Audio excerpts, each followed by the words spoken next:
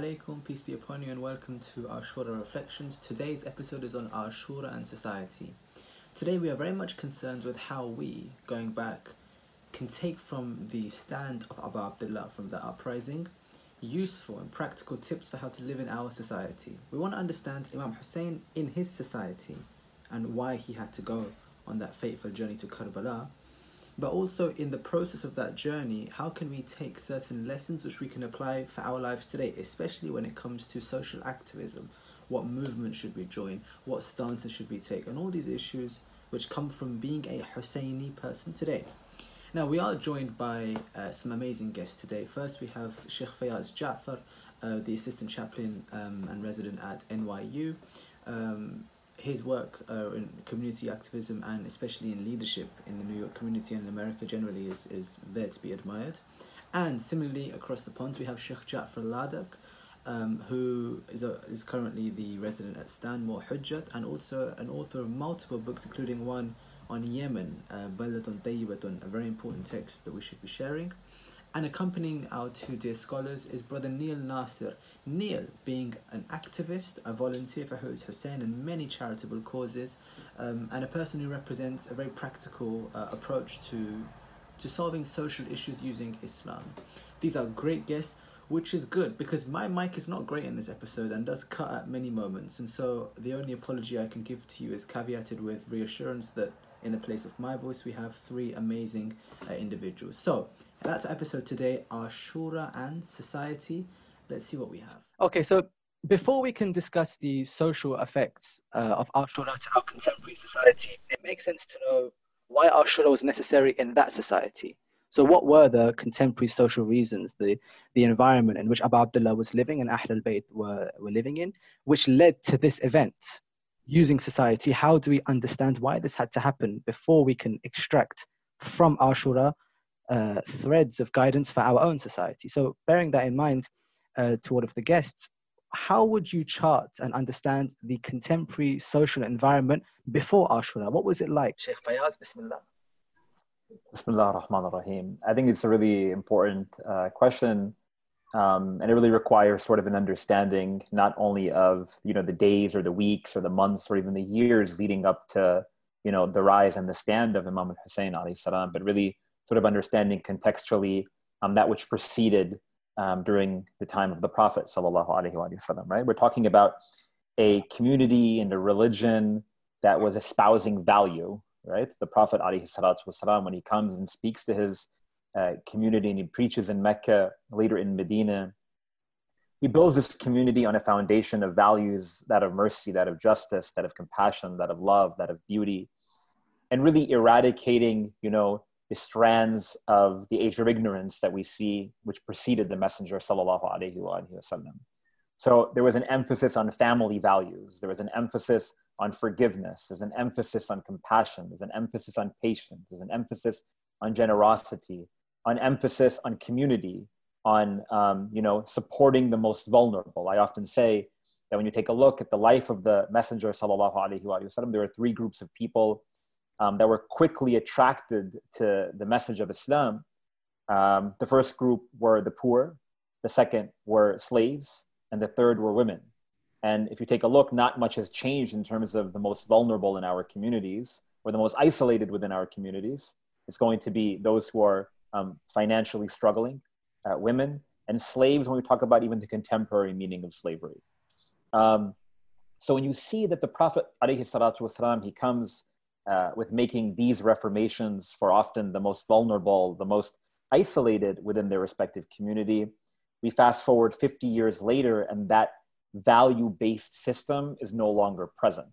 So we have a community that's now drowning in materialism, that's now drowning in wealth, that's now drowning in power, that's now seeking authority, that's so far distant from sort of the Quranic ethos, the prophetic ethos, in which he speaks toward a value-based community.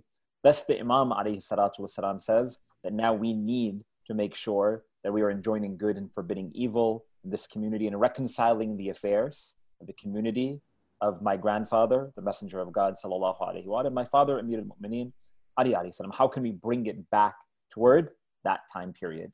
not that time period historically, because as we know, times and civilization and the society evolves.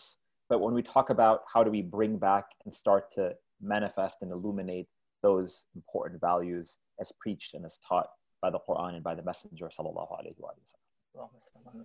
So clearly at the time, Abu Abdullah, he sees the society. He sees the structures of ignorance, as you mentioned, and he sees a community which their needs are not being met by the way that the society is developed. Sheikh Ja'far, how does Imam Hussein look at that society, his words and his thoughts? How does he interpret his environment? Bismillah ar-Rahman ar-Rahim. Salli ya Rabbi ala Muhammadin wa alihi at-tahirin. I think what Sheikh Fayyad has touched upon illuminates for us what Abu Abdullah alayhi salam was trying to then revert the community back to. If you look within the Quran, Allah subhanahu wa ta'ala describes the Arab communities in such detail about the challenges that they were going through during their period of Jahiliyyah. So of course the Arab societies were made up of the polytheists, made up of the atheists, and also made up of the Abrahamic faiths and the various sects that were within them. And you could see within them, there was this, the way in which they were living, it was like that they were living in a state of being drunkard. They were fearful of everybody and everything. They were constantly fighting with each other. Sheikh Fayyad mentioned that Prophet sallallahu alaihi wasallam came and put values into them. Quran describes, for example, how they were living. Bismillah ar-Rahman ar-Rahim. فَتَرَى الَّذِينَ فِي قُلُوبِهِمْ مَرَضٌ يُسَارِعُونَ فِيهِمْ يَقُولُونَ نَخْشَى أَن تُصِيبَنَا دَائِرَةٌ. You'll see those in whose hearts there is a disease, hastening to associating things with Allah subhanahu wa ta'ala. And they just live in a state of weakness. They would say things like, we're afraid of misfortunes falling on us.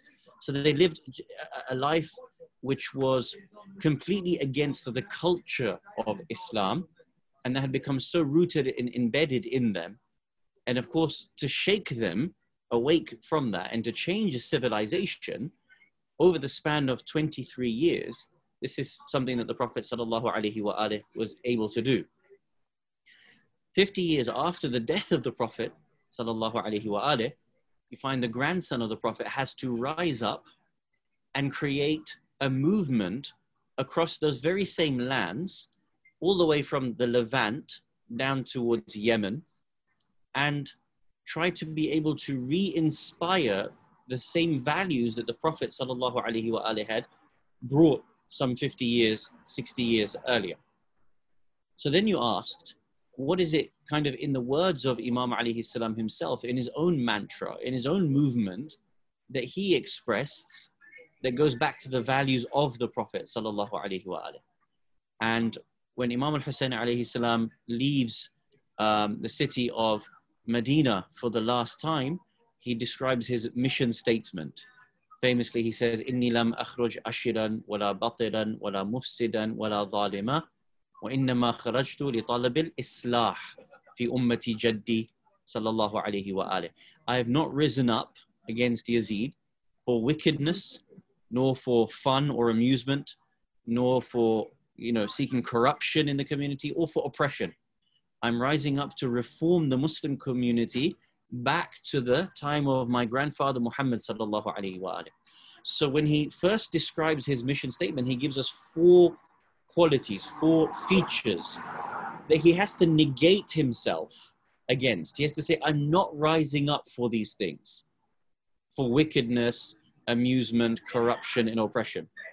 Why would he have to mention these 4 things? Well, of course, from the latter generations, when they look back, they may then try to identify the movement of Imam through these. But at the very time, he needed to express these were the values that had crept into his society: wickedness, amusement, corruption, and oppression. I'm not rising for any of those things. So the Prophet had taken the community on a journey over 23 years. And then for the subsequent 50 years, there had been a systemic dismantling of all of the value systems that the Prophet ﷺ had put in, like Sheikh Fayyad had mentioned, the values with women, the values towards the oppressed, values towards the slaves, values in building a civilization, this had been dismantled year upon year upon year. And that's why Imam al-Hussein alayhi salam has to describe in his own words, I'm not rising up for the reasons that you've once again become associated into a normalized understanding of society. I'm rising to reform, to bring it back to the time of my grandfather, sallallahu alayhi wa alayhi. This point about it being systemic is very important because the social norms which you mentioned is what had become corrupted, what was considered normal and appropriate behavior for someone being a Muslim living in the qawm of the Holy Prophet. Sheikh Fayaz, bearing that in mind, do you think the nature of Ashura, the violence and the warfare, do you think all these things come from having to manifest a hidden systemic problem? What is the reason why it had to be warfare in this society? Why not peace treaty? Why not anything other than the actual moment of Ashura? Yeah, it's another good question. I think it's also something that a lot of people reflect upon and ask, and sort of even maybe utilize it to sort of bring about some doubt. But I think, again, kind of understanding contextually that the corruption that we see in that socio-political time frame had virtually reached a point of no return, right? So many times, when you take a look at the history of Imam al-Hussein alayhi salatu wasalam, you see that numerous times, from when he was in Medina, like Sheikh Jafar mentioned, to when he was in Mecca, to the entire journey leading up to Karbala, he would often speak about how now there's no other route. This is the only way. And you see that, 10 years prior to Imam al-Hasan alayhi salam approximately, signs this treaty with Muawiyah. Things don't necessarily change in that way. Over here now we have meaning that there was not this awakening in the community. There was in some pockets, but not throughout the larger Muslim community as was desired by Imam al-Hussein alayhi salam when he starts to make his stance. And numerous times again he mentions Imam al-Hussein that there is no other outlet like in this way, right? This is the path that we have reached. And I want you to understand also, taking a look at historically the foundation of this religion, and again like the ethos by which the Prophet preaches sallallahu alaihi wasallam, as we know, also rests on the back of Imam Amir al-Mu'mineen Ali alayhi salatu wasalam, right? And understanding that we're talking 50 years later, this is the man who is the victor at Badr, at Uhud, at Khandaq, at Khaybar, at Siffin, at Nahrawan, at Jamal. He is that man who always stood by the Messenger of God sallallahu alaihi wasallam, and in quality and in character and in merit, no one compares to Ali from amongst the companions of the Messenger of God sallallahu alaihi wasallam. And by this time, his name was being cursed, in pulpits all across, the Muslim world. So when you talk about the legacy of the Prophet and the legacy of the Quran and the legacy of the family, there was no other way to allow for this awakening to take place other than the route and the steps that Imam al-Hussein alayhi salatu wasalam took. Ahsan. Now, both of you referred to the nature of the qawm at the time, both in referring to the pulpits being used across the ummah, and as Sheikh Ja'far mentioned, the Levian going as far that far west in the community. So it seems like what Imam Hussein does needs to reflect or needs to affect the entire larger community. And that implies that in his decision making, he's thinking of the entire society and not just Medina or Mecca, but the entire implications of the region. I didn't hear the question as well. Sheikh Fayad, do you want to reply first? No, I mean, Abbas, to your point about whether or not Imam al-Hussein alayhi salam's stride was also to potentially make a larger social impact, right? That's kind of how the way I'm understanding it. Exactly. I think absolutely, right? And the words that Sheikh Jafar mentioned, the words of Imam al-Hussein, "Inni lam akhruj ashran wala batran wala mufsadan wala zaliman," demonstrates just that. إنما خرجت لطلب الإصلاح, that I'm seeking one thing. I'm seeking a reform, a societal, communal, spiritual, ethical reform in the community of my grandfather, the Messenger of God, sallallahu alaihi wasallam. If he wasn't seeking this reform, this social reform, but again, I'll also throw this out, as much as the title of this episode has the word society in it, and we're seek to sort of understanding the societal dynamics of Ashura and how that manifests in a contemporary lens today. What we never want to remove from the equation is also sort of the spiritual dimension of Ashura. It's Imam al-Hussein alayhi salatu wasalam seeking societal reform so that we put God back in the equation. You know what I'm saying? So it's as much as the lessons that we learn from Imam al-Hussein alayhi salam in terms of practical, impact, when you remove God from the equation, it's just, good deeds, or good actions. When you put God in the equation, it's something that draws you closer toward our ultimate objective. So when we see Imam al-Hussein alayhi salam, and we see the companions of Imam al-Hussein, and we see his family members, and we see his women, and we hear these anecdotes, and we read the history, and you're so drawn to these personalities, what allows them to reach that height and to reach that level is because the only thing that they saw was God on the 10th of Muharram. The only thing that they saw was God in that entire process, of leaving Medina, to going to Mecca, leaving Mecca, stopping in all of those journeys, being a small band, standing in front of 30,000 people, the young and the old, the children, even the only thing that they saw was God. One of the generals of the army is narrated in one of the literature, one of the Maqatil literature. It states that when Imam al-Hussein had lost everyone, when he was fighting the enemy, he calls out to his army, meaning from the Umayyads, from the army of Umar bin Sa'd, says, "Unzuru ilay la yubali bil maut." Look at this man. Death is not something on his mind. Why? Because the only thing that he saw was God. So social reform without a doubt. But because God was lost in the equation, and that we derive from the words of the Imam alayhi salatu wasalam, إِنَّمَا خَرَجْتُ لِتَلَبِ الْإِسْلَامِ, we talked about before, that the ethos of the prophetic community was based on values, of course, with God, right? And that's kind of what we always want to go back to in this sort of larger conversation. Ahsan. Sheikh Ja'far, any thoughts on this? Yeah, I think now I got it. So thank you so much to Sheikh Fayal to kind of You got it. No worries. I got your back. Like that through for me. The Quran, Allah subhanahu wa ta'ala tells us that the ummah of the mu'mineen, it's one ummah, right? Inna hadhihi ummatukum ummatan wahida. Verily, your community or this community of yours is one single ummah. But then immediately, the conclusion of the verse, وَأَنَا رَبُّكُمْ فَاعْبُدُونَ. So since I am your Lord, all of you, then you should worship me alone, Allah subhanahu wa ta'ala says. So there's clearly a relationship between A, having a united community, and B, being able to worship Allah subhanahu wa ta'ala. Because once the community is broken, it becomes difficult from the societal perspective to be able to worship Allah subhanahu wa ta'ala to your optimum. You asked about the movement of Imam al-Hussein alayhi salam being inclusive and not just focused, say, for example, on the geographical regions of Mecca and Medina, where he lived and where he had to break his Hajj, right? If you think about the geography of the Muslim Ummah at that time, you can break it into certain parts. You might say, for example, on the southern tip of Arabia, you've got Yemen, which is very much a stronghold for Ahlul Bayt alayhim wassalam.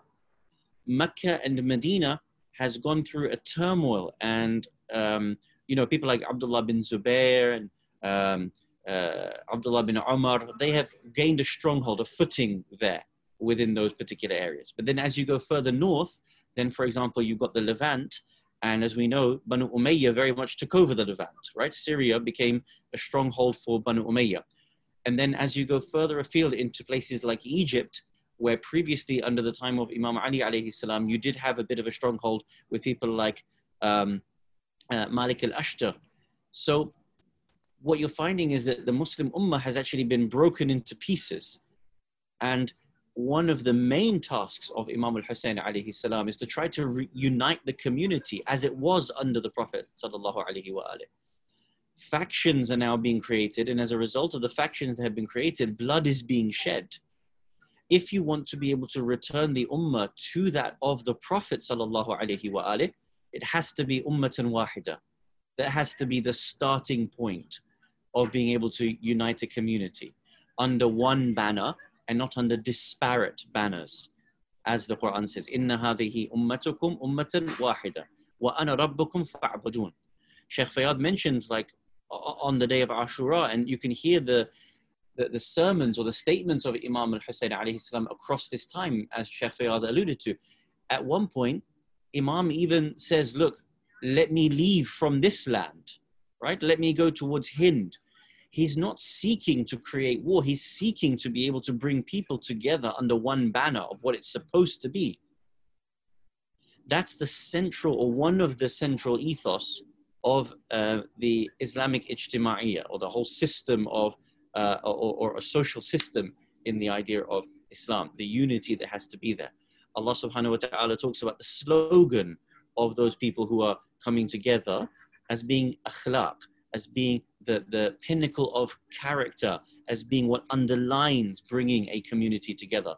The Quran says, sibghatallahi wa man ahsanu min Allahi sibgha wa nahnu lahu abidun.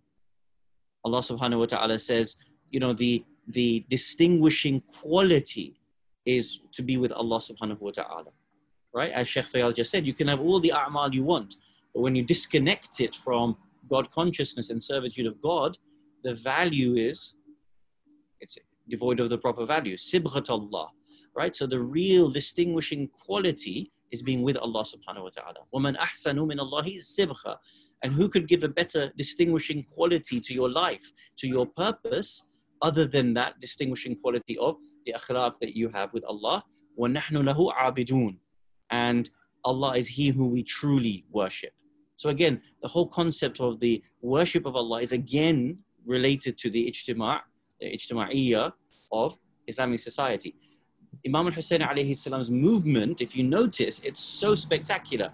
He moves from Medina to Mecca. He then sends his ambassador, Muslim ibn Aqil, all the way to Iraq. He's then trying to bring wider regions together under one banner, because there is one part of the ummah that is really breaking away, and that's the Levant, that's Syria. So you need to be able to bring those people together. From the social perspective of Islam, Imam al-Hussein alayhi salam's vision was very much to unite people. And the only way you and I can really relive the message of Imam al-Hussein alayhi salam is if we understand that strategy of his, and that was underlining the unity of the Muslim ummah as well. Ahsantum, Shaykhna, ahsantum. It appears then that we've come to some sort of understanding where Imam al-Hussein's strategy was to use God consciousness as a way to unify the ummah, particularly those from oppressed groups within the ummah. We mentioned women, slaves, and others who were attracted to this message. But unity really is the real ethos of that movement. That would imply then that the community today must also be unified using Imam al-Hussein as a source of societal unity. So bearing that in mind, have you seen today people using these principles to unify themselves? Is it working? Did that mission of Ashura actually lead to unity amongst us today? I see several groups that take the message of Imam Hussein alayhi salam and use the principles, the universal values of the Imam. In fact, the universal values of his grandfather, the Prophet, peace and blessings be upon him, as where they derive from, through Imam Hussein, through charities such as Hus Hussein or other charities that are on the ground, taking those values to help humanity, to stand up against oppression, to stand up for love and for forgiveness, for honor, to encompass diversity with the recent movement with Black Lives Matter. You know, I saw a great procession going on in America, and the procession was marching for Black Lives Matter and showing that we stand together. And what better than seeing the flag of Imam Hussein alayhi salam through that procession?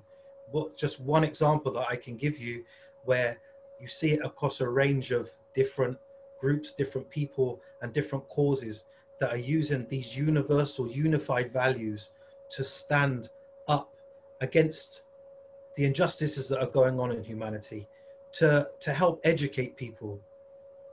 We know people that go into schools, into madrasas, into mosques, into even non-Islamic settings, using some of these principles and some of these values to show people where they derive from, and using some of those values where people such as historical figures that some people will actually know of, Martin Luther King, Mahatma Gandhi, Mandela, using images like the image in Tiananmen Square, which most people, maybe my generation, maybe not younger, could remember that image of that one sole person standing up in front of the tank, using images like that are modern images that people can relate to. And then we can use examples where the wall in Berlin was broken down between East and West Germany. So revolutions were formed off the back of this message, where people read about the stance on the 10th of Muharram during Ashura, read about the stance of Imam Hussein alayhi salam and the Prophet, peace be upon him, learnt how to put that into modern day society. So some of the work that we do right now in London with 8,000 homeless people, we go out and feed the homeless in the name of Imam Hussein alayhi salam. Why do we do that? To me, there's no greater value than seeing a smile on a face. Where I know I'm doing it for the greater good of humanity, and I understand the values of Imam Hussein. But for me, it's when you turn up and you feed somebody who's hungry, and they say, you're with Hussein. You're with Hussein.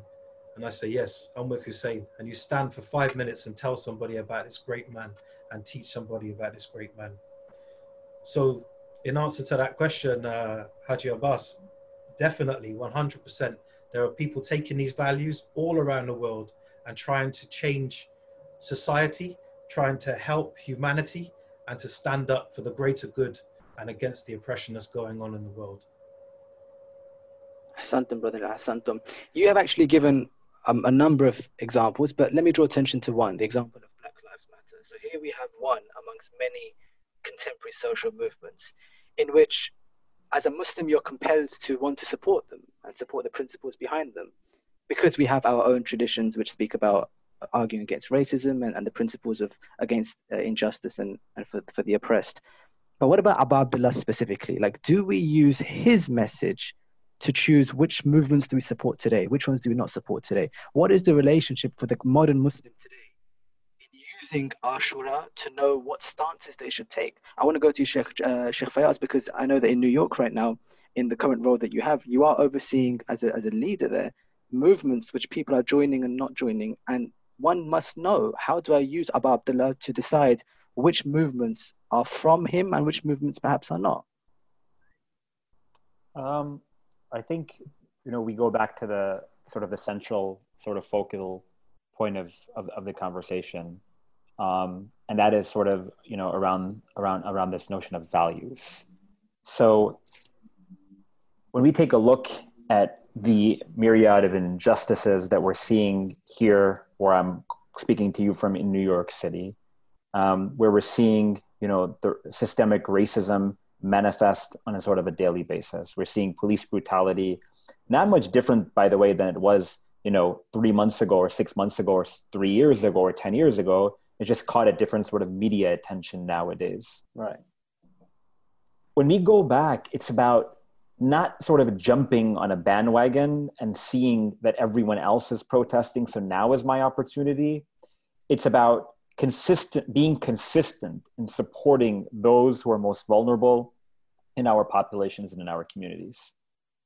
When you take a look at the sort of, again, manifestation of injustices that we are seeing right here locally, in our communities, you have to just sit back and don't spend too much time, but just ponder and wonder, what would, my masters, what would my teachers, what my guides, what would my leaders, meaning the Imams of Ahlul Bayt, Imam al-Hussein alayhi salam, where would they be standing sort of on these? And naturally, they would be at the forefront. They would be at the forefront of demanding change. They would be at the forefront of gathering and rallying people. And I think that, our definition and our version of what it means to honor Imam al-Hussein alayhi salam is so internalized to how I feel in my heart and how I preach the message to my community, that we forget about his dynamic nature, that it needs to sort of take a role and do the meaningful work that Neil is doing, like on the streets, of London. And that's not in a sort of with the intention to proselytize and to get people to all of a sudden convert and say, oh, look at Imam al-Hussein, we need to be his follower, but it's about espousing those values and letting people like make their decisions in their own life. It's more about my identity and about my ideology and about what I have taken from Imam al-Hussein alayhi salatu wasalam, to share to the world, not because I want to share it with them because I want them to convert, but because it's a responsibility then, you know, more than, you know, knowing, and you know, and not doing. If there's a really, what I'm trying to say is that, sorry, take one step back. There's a greater responsibility for the one who knows and doesn't do. So I know Imam al-Hussein alayhi salam, and I weep for Imam al-Hussein alayhi salam, and I make ziyarat of Imam al-Hussein alayhi salam, and I beat my chest for him, and I distribute food for him, and I recite majlis for him, and I recite poetry, and all of these things. That's great.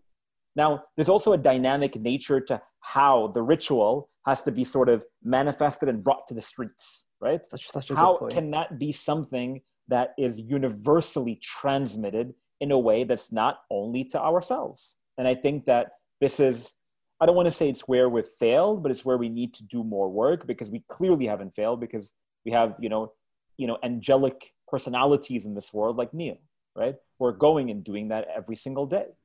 And what is it going to take for our community, all of us, to walk in those footsteps? It's a lot easier for me to stand behind my microphone and live in my ivory tower and preach, and no one criticizes me. It's a lot more difficult for me to get out and go and sleep on the streets for days at a time, and, you know, being the one who's distributing food in the dark and the cold winters, you know, and doing that. And again, that work is prophetic. That work is Husseini. You know what I'm saying? And that's where we need to take our message and take this inspiration that we gain from Imam al-Hussein and from Karbala and from Ashura. So beautiful. Sheikh Ja'far, I know that you have, especially in your series on an Islamic theory of activism, looked at the theory and the practical. So bearing in mind what Sheikh Fayaz just said, how would you add to that in terms of the modern activist today using Imam al-Hussein and the values of that time? The first thing I would want to say is that, you know, there's no way anyone could criticize Sheikh Fayaz. So, you know, that's okay. But also I concur, Neil is like an angel walking on this earth. You know, when the Quran speaks of society, it links man to God and then man to man, right? So you have the upward, and then you have the vertical relationship, and then you have the horizontal relationship. And this is mentioned in the Quran together, right? In the same verse. For example, in Surah Al-Ra'd, chapter number 13 of the Quran, verse number 20, Allah subhanahu wa ta'ala says, I'm going to come back to this verses in a little while, inshallah, but Allah says, الَّذِينَ يُوفُونَ بِأَحْدِ اللَّهِ وَلَا يَنْقُضُونَ الْمِيثَاقِ. There are those who fulfill the covenant with Allah, right? So that's the vertical. الَّذِينَ يُوفُونَ بِأَحْدِ اللَّهِ. They have wafa, they have loyalty to the ahad of Allah. And in the same ayah, وَلَا يَنْقُضُونَ الْمِيثَاقِ. And they do not break the mithaq, the contract. The mithaq is different to the ahad. The ahad is with Allah. What is the mithaq? Between people. It's between society, individuals and collectives. So Allah subhanahu wa ta'ala says in this verse that there is always an ahad that you have with Allah, and there's always an ahad that you have with people. There is no way for you to truly serve Allah without serving the people. So for example, we have many ahadith that speak about this. For example, you know, we have a hadith where Ahlul Bayt alayhimus salam will say, for example, أَفْضَلُ النَّاسِ أَنْفَعُ النَّاسِ. You know, the most preferable of people in the eyes of Allah is the one who is most beneficial to people, like Neil, rather than someone like me who sits, as Sheikh Fayad mentioned, in my ivory tower preaching. But to prove you are beneficial to people is actually where the worth of the individual sits. Or for example, you know, you have the hadith where Ahlul Bayt alayhimus salam say, you know, the one who has not thanked the people has not thanked Allah. And as you know, in Islamic ethics, thanking is actually gratitude. You know, it's a genuine appreciation for what someone does for you. So if you don't thank people, you're not grateful to everyone else in society, you're not really grateful to Allah. So it's important to know that from a social perspective, there is always this relationship outwards as well as the relationship side to side. This is the introductory point.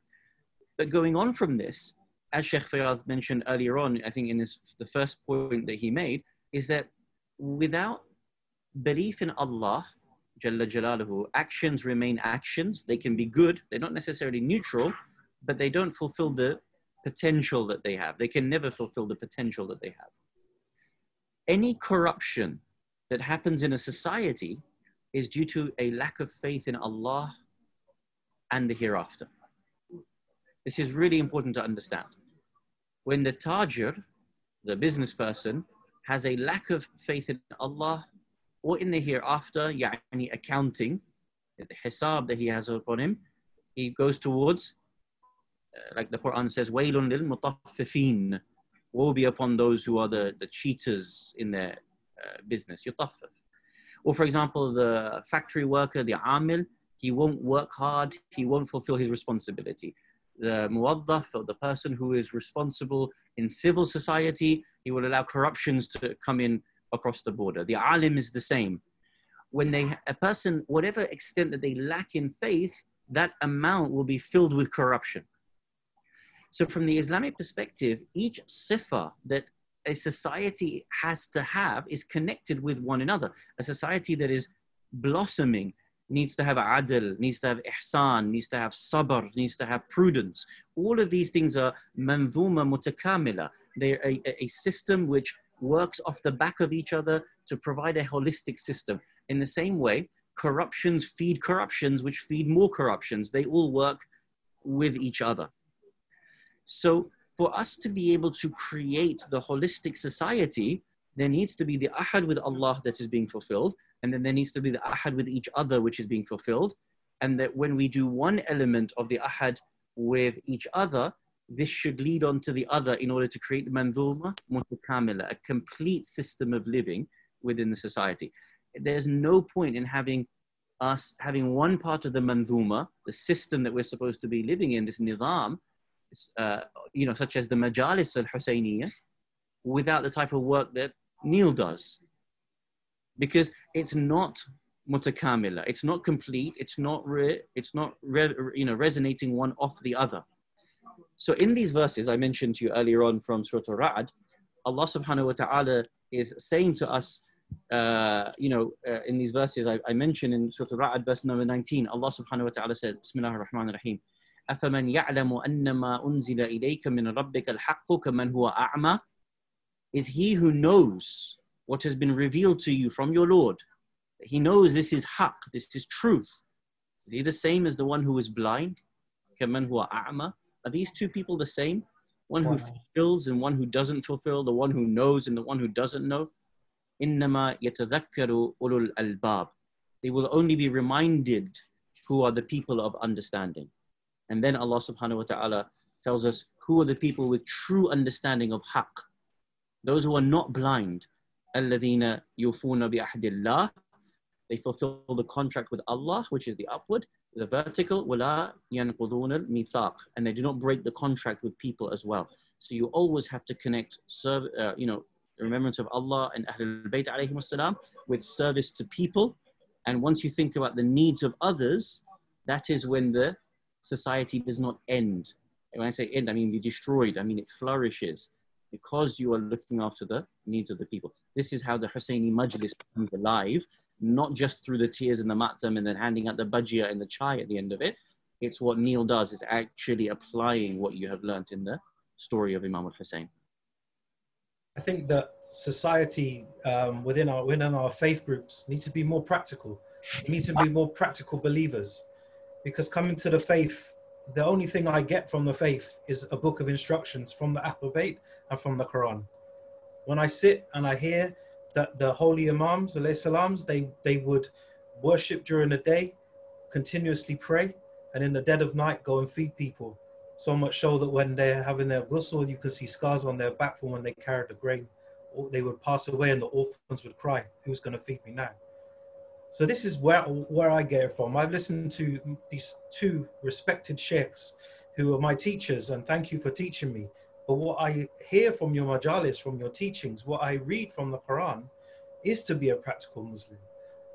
I have been I have not been of the faith all my life, but I have stood out there and helped humanity throughout my whole life. I work in social housing for a number of years, and I won't say how long because I'll give away my age.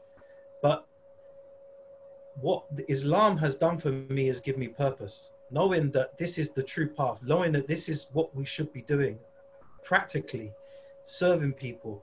When we go to the masjid in Ramadan and everybody's sitting down waiting for that one moment for the azan to be recited, and everybody starts, you know, almost opening their mouths and stuffing away food and drinking water without a thought to what's going into their mouth, without a thought about anybody else that's hungry out there in the world, in society, without the thought of helping people. I was famous, well, famously, it's not very famous. I'm not very famous, but I walked out of a You're a Fajr. legend in my book. You're a legend in my book. And mine. My teachers. I'll tell you a story. I was at a Fajr namaz at a local masjid, and I listened to the majlis. I prayed my salah, and then I helped to set up for the breakfast, and then they served the breakfast, and I walked out. And they all said, "Where are you going? Why are you not sitting down? Eating." I said, "How can I eat? I'm going to central London to go and feed the homeless with a Christian group. Like, why are you sitting there eating oily food this time in the morning and stuffing your face over and over again? You should be coming out there and doing what that Ahlul Bayt alayhi salam would do. Is that not what we're taught?" And I was very much looked down upon for that action. I stand with a lot of charitable organizations, and unfortunately, majority of the times they're not people from our faith group. They're from other faith groups. And I know that people went to Greece and they're helping people come out from the boats, fleeing war-torn countries. And it's not Shia of Imam Ali standing next to them. It's blonde-haired, blue-eyed Christian people or people from other faiths that are helping. We need to be more practical. So I urge anybody that's listening or watching this podcast, let's unite. Let's stand up. Let's reenact what the Ahlul Bayt alayhi salam teach us. They teach us to be true humanitarians, to stand up for injustice in whatever form. Don't just make it because Black Lives Matter is a hot topic. No, do your research. Know what you are standing up for. These are human beings. We are all human beings. There is no word. Race is a made-up word. Anyway, Sheikh Jafar Lada, they gave a great lecture the other day on that specific word in itself. There is only one race in this world, and that's the human race. And there is only one creation, and that's everything around you, and that's God's creation, from the plants to the animals to the insects to the human beings. Do you mind me asking, do you find that because the community takes time out day after day, week after week to come to the masjid, the Husseiniya, there's so many different programs that people have to take time out for. So by the time they get ready, they come to the mosque, they find their parking, they come back, it's 3-4 hours. People feel like their activism or their participation towards society, they're doing it. It's not like they're sitting on their backsides doing nothing. They're like, look, how much more time do you want me to give? I come to the mosque, I come for Jum'ah, I come for this program. You know, now I have to, how much time do I have spare to be able to do the kind of stuff that you're talking about?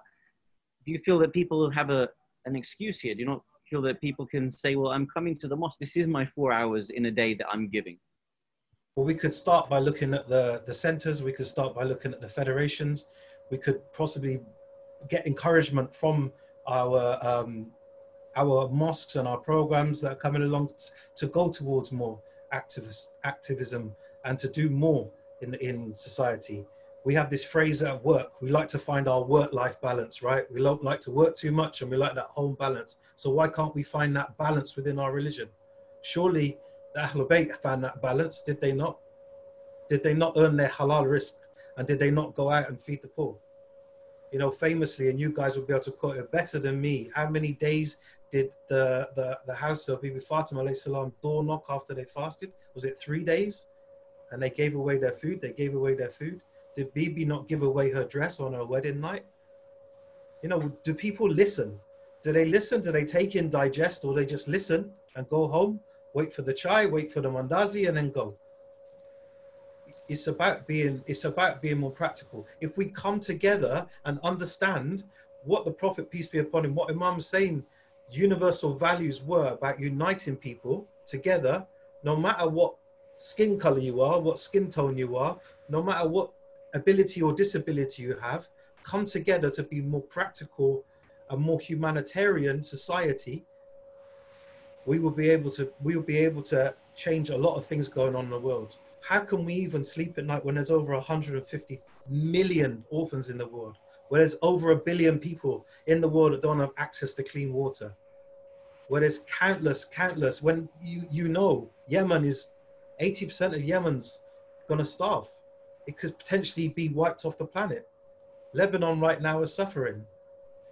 Is there not, and I'm looking at Sheikh Jafar now, is there not a hadith that I've heard you quoting, that if you wake up in the morning and you do not look at what's going on in the Muslim world, you can't count yourself as a Muslim? And please correct me if I'm wrong.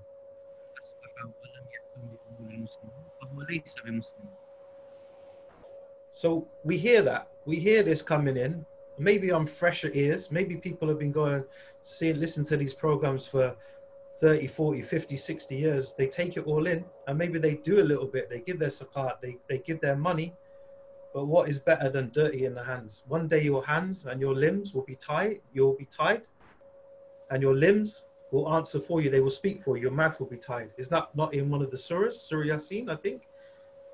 So why not make these limbs do the work of what you're guided to do? Sorry, I ranted on a bit. I'm very passionate. If you don't mind, I'm just going to sort of elaborate on that point, and sort of perhaps as a reminder to myself and as a self-reflection, because I think that your words are really coming from your heart and sincere. And for those of you first time getting a chance to speak or listen to him, Brother Neil, you know, again, he exudes this sincerity and this angelic prophetic work. I don't mean prophetic in the theological way. You know what I mean? Prophetic in the mannerism and the value.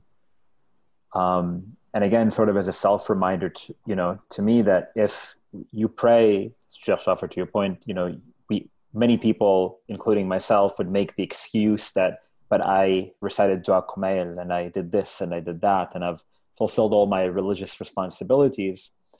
I think that when you take a look at our tradition and the beauty that exudes from our tradition, from the Messenger and Quran and the family of the Messenger, peace and blessings be upon all of them, is that if that worship internally, or like we said before, vertically between man and God, is strong, and if it does not translate toward the horizontal, then we're doing the vertical wrong. If my worship and my obedience and my prayers and my fast and my ritual, religiously, spiritually, is not translating into allowing for me to be doing the meaningful work that this world needs, then I am doing that worship wrong. When you pray, when you go for Hajj, and when you fast during the month of Ramadan, we have all of these ahadith that tell us as well, that amongst the wisdoms, maybe not the only wisdom, but amongst the wisdoms of why we fast is so that you feel the pangs of hunger that those who don't have food feel, right? Then when you go for Hajj, you see this universal, or this universality and this diversity of those who are performing tawaf around the Kaaba and praying to your right and to your left.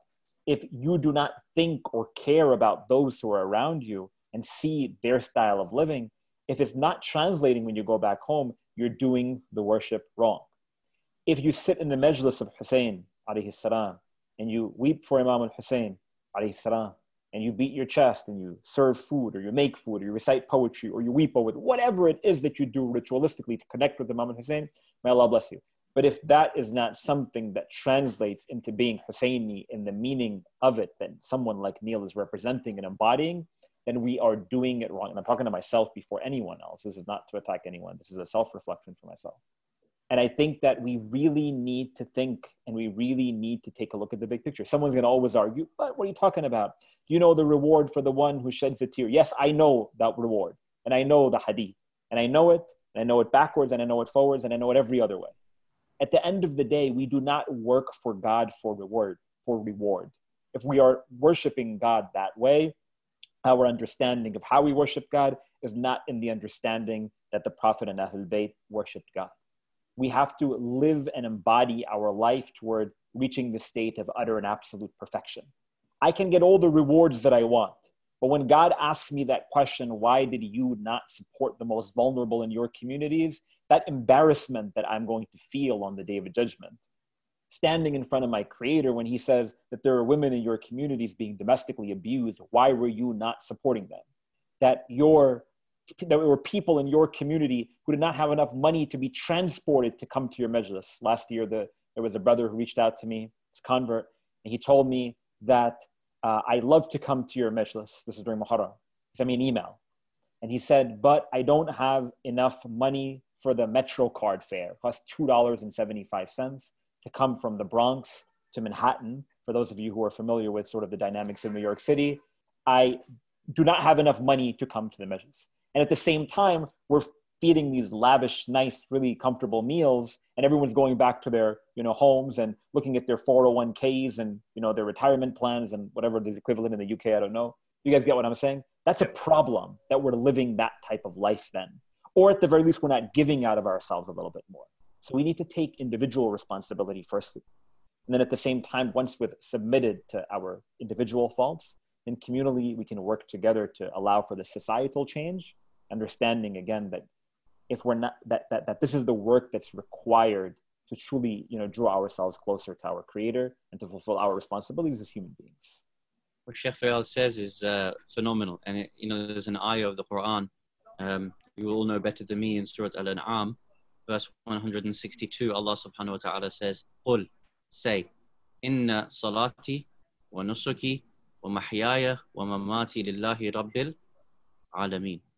And Sheikh Fayal said, if you're praying, but that's where you think your ibadah ends, or you come to the Husayniyah and you recite the Dua Kumail, and that's where you think your service ends, or you shed a tear and you think that's where it ends. I say openly, clearly, so that no one can misunderstand my words, you are sincerely mistaken, sadly. And this verse is telling us that. Qul, say it. When Allah says Qul in the Quran, what he actually is telling you is, don't just say it, you have to believe it. This is something that has to come from within here before it can come here, right? Qul, say it. Be proud of it. Be aware of this. Inna salati, my prayer. So this is the act of ibadah. Wa nusuki, and all of my acts of living. Wa mahyaya, my whole life. Wa mamati, and my death has to be lillahi rabbil alameen, for the Lord of the universe. So all of these elements of life have to come together. And it's amazing the sequence, the siyaq of this verse. Allah subhanahu wa ta'ala starts with the ibadat, the salah, which is wajib, and then wa nusuki. So all of my daily acts of servitude and worship, it emanates from the back of that salah. To prove the salah has been correct, there has to be the service to mankind that comes off the back of that. Otherwise, there's no way the next part of the verse works. Wa mahyaya, my whole life has been for Allah. And if my whole life has been for Allah, wa mamati. That's when my death also becomes for Allah subhanahu wa ta'ala. Lillahi rabbil alameen. So again, bringing it back to Hussein ibn Ali, salamullahi alayhi, we focus on his death, which of course is the crescendo of his life. But without focusing on his life, you can't really understand his death, right? As Neil was saying, look, in the darkness of the night, he's going 3 days hungry. He's giving up his food. He's giving it to someone else. That's the life. And as a result of mahyaya, the way he lived, that's why he died the way in which he died. Wa mamati. Lillahi rabbil alameen. All of it is for the sake of Allah. So it starts with the wajibat, inna salati. That leads to the a'mal of the days that we do our work, the things that we give back to society. The horizontal, as we discussed, wa nusuki, that bleeds into life in its entirety. Wa mahyaya wa mamati lillahi rabbil alameen. That, I hope, kind of reflects what Sheikh Fayaz was saying. Sheikh, but we have so few who embody religiosity in that utmost sense, mahya wa mamati. Like, that type of practical religiosity is a rare thing, and it's sad how rare it is. maybe I'll just jump in really quickly and say that sometimes there are people who embody it, but we don't see it all the time. So, oftentimes we only look to the apparent, but in the depths, there are people who certainly we need to do a lot more, don't get me wrong. But sometimes there are people around you who you don't kind of really understand or know that diligence that they have truly in being that servant or that caretaker of society, sort of even in their own, again, a lot of times when we set these incredibly massive goals that, okay, I'm going to end home. I often give this example in my community. My goal is to end homelessness in New York City. Let's just say I have this idea, I have this notion, I have this belief. Great. If I have that as one individual, we set this really great goal. And when we realize very quickly that it's going to be very, very difficult, if not impossible for me as one individual to end homelessness in New York City with 8 million plus people in this great city of mine, what you're going to do is you're just going to start deprecating and be like, oh, forget that. Why would I try that? Let me just forget about it. No, what you want to do is you want to start setting like very realistic goals. And I know Neil can probably point to this better than I can, at least, that you take the small steps to be the difference maker. You don't necessarily need to draw and start, how am I going to become humanitarian Nobel Peace Prize winner tomorrow? It's not about that anyway. How can I fix the issues in my home? How can I fix the issues in my direct community, then in my city, and then in my region, and then sort of more on a broader level? And don't think that that little bit of work is, not worthy. It's very meaningful, and you're going to see the meaning sort of manifest in front of you by just doing the deed and doing the service. If we're talking about the eradication of poverty or racism or injustices all across the board, and if we see that if I did not fulfill it, then I've not been successful, then someone would say, how can we still see injustices and we see all of the oppression that we see after Karbala, after Imam al-Hussein? Does that mean Imam al-Hussein failed? No one in this room, virtual room, and no one listening who knows Imam al-Hussein would ever dare say such words, because they would be, it's blasphemous to say something like that. Because it's not about allowing for the objective or the goal to be materialized. The objective and the goal is to strive in the way, right? Lillahi Rabbil Alameen. In the way of Allah subhanahu wa ta'ala, in a sincere way. That is the goal, right? That is the goal that we're seeking. The means, even if they're small, even if they're incremental steps, that is still reaching the ultimate goal, which is drawing us closer to the Creator. Make sense? Does that make sense to you? 100%. No, I agree with you. And I agree with you, heart held. There's so many people out there in our faith that are doing good work. And I may have been a bit harsh in what I'm saying, but I think more of us need to do it. And that people, yes, behind the scenes are doing some fantastic, phenomenal work. And they're not in front of the screen like me. I love the sound of my own voice. I have the ability to talk and to try to encourage people as part of my profession and what I do. So I see it as a platform so I can encourage others. But please don't take it that way. I wasn't. Honestly, Habibi, please, I'm not taking it that way, but I just want to make people that are listening, they know that there are people doing great work out there. And I just want to echo your point. In terms of setting realistic goals, that's the right attitude to have. If you can go out there, and I say this quite a lot to the groups that volunteer with me, go out there knowing that you are not going to change the world, but you can change the world for somebody. You have the ability to change the world for 1 or 2 people today. In the 2 hours that I'm going to go out there, I'm going to stand in the rain and give people food and give them someone to talk to and a hot cup of tea. I will change that person's world. I'll make them smile and make them feel like a human being. But am I going to be able to eradicate homelessness? Am I going to be able to stop people from being orphaned? Am I going to be able to give everyone in the world, clean water? No, I'm not. But what I can do is spend a few hours raising money for a water charity, make people aware of what's going on and the plights of the orphans around the world, or even go and help one of my neighbors who's maybe elderly and can't do their shopping and cut their grass for them. It's just about knowing what you can do and where you can help. Sheikh and us, both of you, there is a verse in the Quran, and I cannot remember it, and it's about something along the lines of being good towards your parents, the wayfarer, the neighbor close to you, and the neighbor far away from you. I can't remember the whole verse, but to me, that's a very big instruction. Do you guys know which one I'm talking about? Yeah, Allah subhanahu wa ta'ala talks about the jari al-qurba wa jari al-junub, right? The one who is neighbor who is close and the one who is further away. That's the one. That's the one, yes.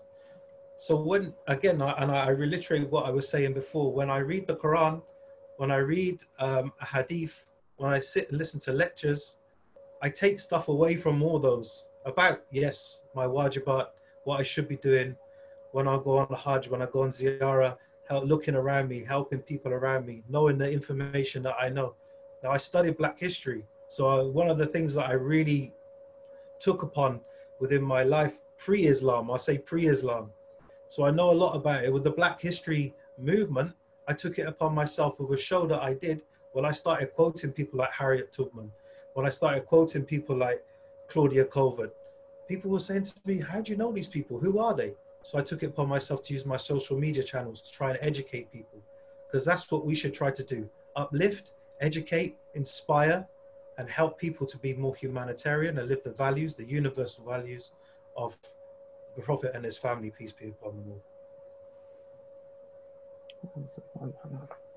all. This kind of call to arms is so important, and we're coming towards the end of the discussion. So I want to put a kind of practical question to all of you, which is, we've identified the reasons why activism inspired by Imam al-Hussein either doesn't go unnoticed because it's very subtle and it's in the quiet of the night and it's in secret because it's for Allah, or sometimes people, maybe they've not linked the majalis to the activism and they need to do this. And in other cases we've mentioned, people might be doing amazing humanitarian work but not because of their religion. Similarly, people might be doing amazing worship but it doesn't lead to activism, and that's a question of balance.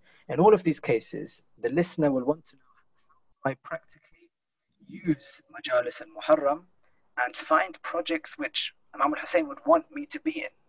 So bearing that in mind, to all of you, perhaps one by one, for the one listening, how do they get involved? What should their approach be when they want to live that Husseini life in the society? How should they be thinking?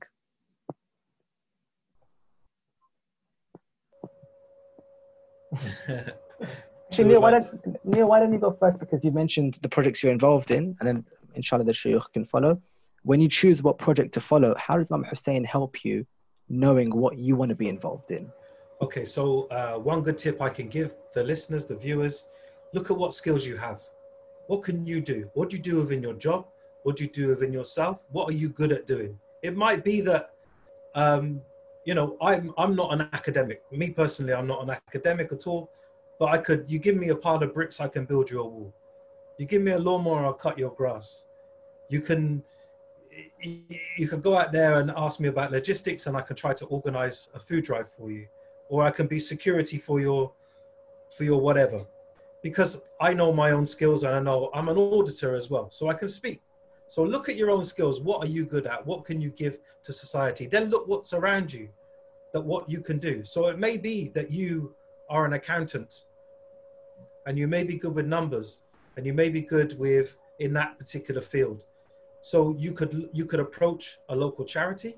You could approach an organization that may be within your reach. It might be one of the larger charities or one of the smaller ones, one of the Islamic ones or non-Islamic ones, but they may have a role that you can actually go and work and fit in there and offer something of your services. And then within that, you'll be able to grow exponentially. Social media is a fantastic platform, and used in the right way, it can actually do amazing things.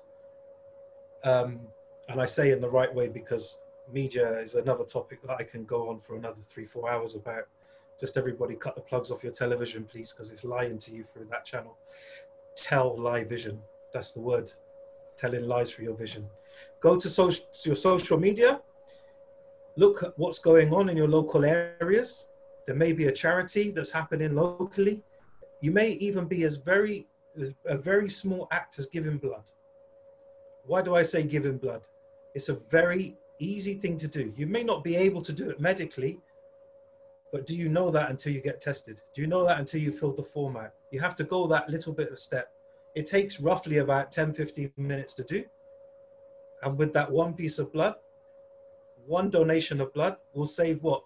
3 adult lives, 7 children's lives.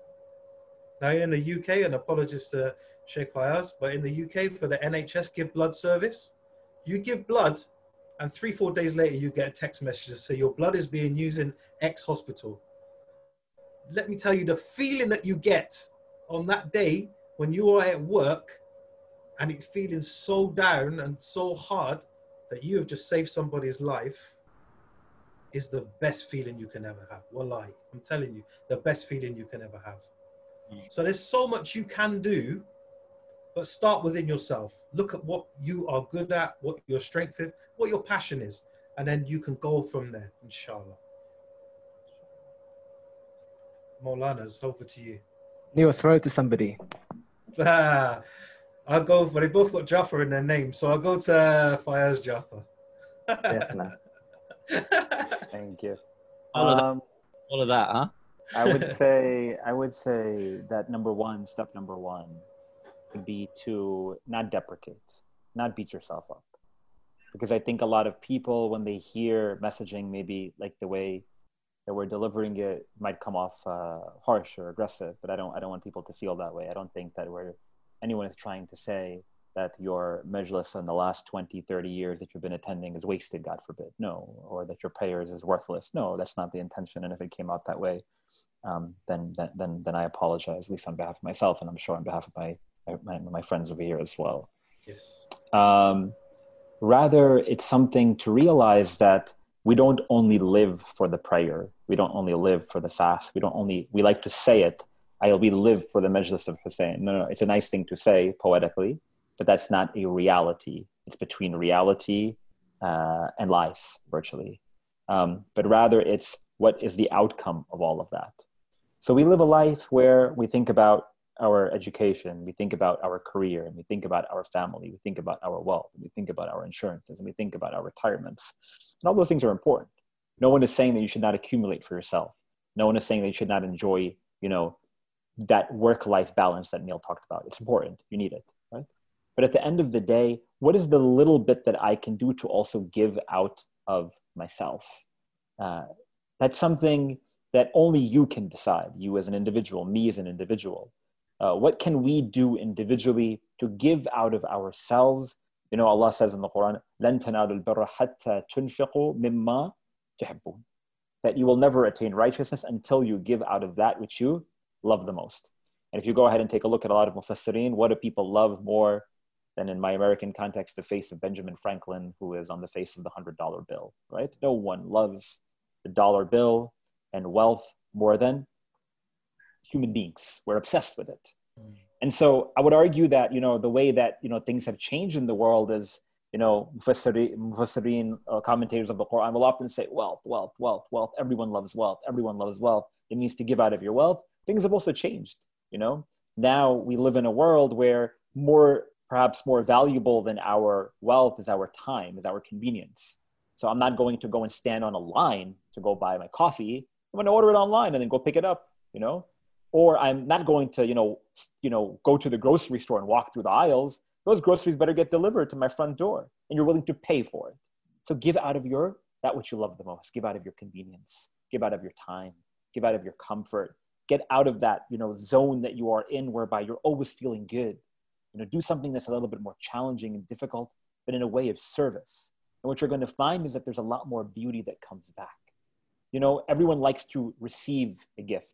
You go and you give a gift, you receive a gift from your friend, from your parents, from your community, from anybody. You're really happy. It's your birthday, somebody gives you a gift. Unless you believe birthdays are haram, then that's another discussion, right? But we know what's a better feeling is that when I give a gift to my daughter, and my daughter looks at me and says, "Thank you, Baba, I love you." That's a lot better feeling than me receiving anything. Because when you give and you see the happiness on someone else's face, even though it required my wealth, or for me to go out of my way to give to somebody else, there's a sense of contentment that enters into your heart. When Imam al-Hussein, alayhi salatu wasalam, he gives on the day of Ashura, After everything and everyone that he gave, he said, Allahu Akbar. You know? هَوَّنَ مَا نَزَلَ بِي أَنَّهُ بِعَيْنِ اللَّهِ. When a 6-month-old infant was struck in his hands, he says, it's okay. I'm comforted with the fact virtually that this was in the eyes of Allah subhanahu wa ta'ala. Because you gave, or when he gave out of himself, and he gave to Allah subhanahu wa ta'ala, that was beautiful. So I would say that take those small steps.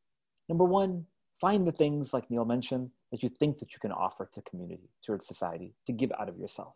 But at the same time, don't say, oh my God, I wasted all of this. No, life is about a journey toward attaining utter and absolute perfection, be it in this world or in the next.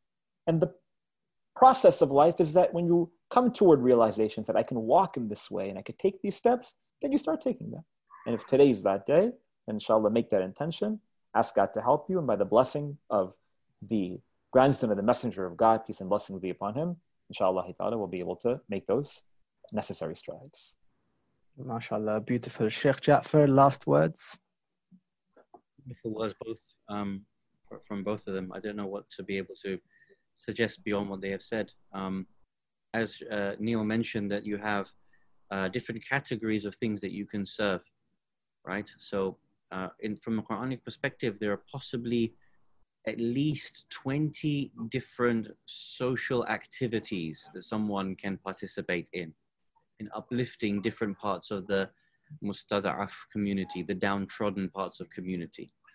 For example, Allah subhanahu wa ta'ala says in the Quran, in the verse that Neil was mentioning earlier, وَبِالْوَالِدَيْنِ إِحْسَانًا وَبِذِي الْقُرْبَى وَالْيَتَامَى وَالْمَسَاكِينِ وَالْجَارِ ذِي الْقُرْبَى وَالْجَارِ الْجُنُبِ صَاحِبِ. So, you can help the parents, the relatives, the orphans, the needies, the neighbors who are close, the neighbors who are further afield, the companions by your side, the travelers, and so on.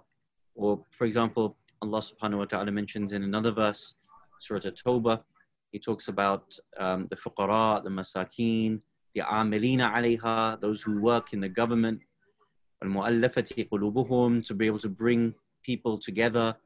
وَفِي الرِّقَابِ, there are slaves, وَالْغَارِمِينَ, those people who are overburdened with debt, you can assist those. Allah subhanahu wa ta'ala talks about in another ayah of helping those people who are forced into prostitution and slavery. وَلَا تُكْرِهُ فَتَيَاتِكُمْ عَلَى الْبِغَاءِ إِنْ أَرَدْنَا تَحَسُّنًا لِتَبْتَغُوا عَرَضَ الْحَيَاةِ الدُّنْيَا. Those who are forced into these horrid sexual acts of prostitution or slavery, you can help them. So the point is, as Neil says, that you might be inspired to help a particular group of people, and where your inspiration lies, try to think about where you might be able to assist them. And of course, it goes back to what the brothers were talking about earlier on, that it's just the quality and not the quantity. You don't start off by saying, I'm going to end the entirety of homelessness, as Sheikh Fiyad mentioned. You want to be able to help one person in their life, change their circumstance. إِنَّمَا الْأَعْمَالُ بِالنِّيَّاتِ, right? The entirety of your amal is based on the quality of your niyyah. So this is one way of approaching it.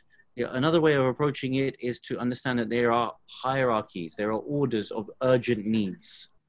And sometimes when we do see that there is a greater urgent need, we sometimes need to invest our time, invest our efforts into that. And that's what Sheikh Fiyaz was talking about just before me. The greatest commodity that we have is not money. We often think, and I say this about myself, that when someone comes and says they need my help, that I write them a check. And I say, here's £100 donation and I've done my job. Actually, as Sheikh Fiyad says, that the greatest commodity you can actually spend on someone is your time. It might be an hour, it might be 10 hours. But if you're able to then say, I realize that the greatest urgency in the world or in the community or in the society is X, then you try to invest your time in services in those particular areas. So for example, right now, we see Beirut is an urgent need. Yemen is an urgent need. So again, one other way of trying to think about where you put your Husseini spirit, the fire that burns for Imam al-Hussein alayhi salam in your heart, you might want to divide it into these particular ways. There's a number of ways, but whatever the brothers have said before me, that's the actual starting points that we agree with. MashaAllah, thank you so much, Desh, and we pray that they listen, inshallah. I guess ending in As-salatu ala Muhammad wa ali Muhammad. اللهم صل على محمد وآل محمد. محمد وعجل فرجهم. And with those very practical tips, we have a framework for operating in our society today. Imam al-Hussein is a resource to understand how to use godliness and taqwa as the basis for the stances we take. It's a very beautiful methodology, and we must thank our dear scholars for setting it out. And it all goes back to that seminal quote of Abu Abdullah, that I am not setting out for any mischief or any reason other than to reform the ummah of my grandfather Rasulullah.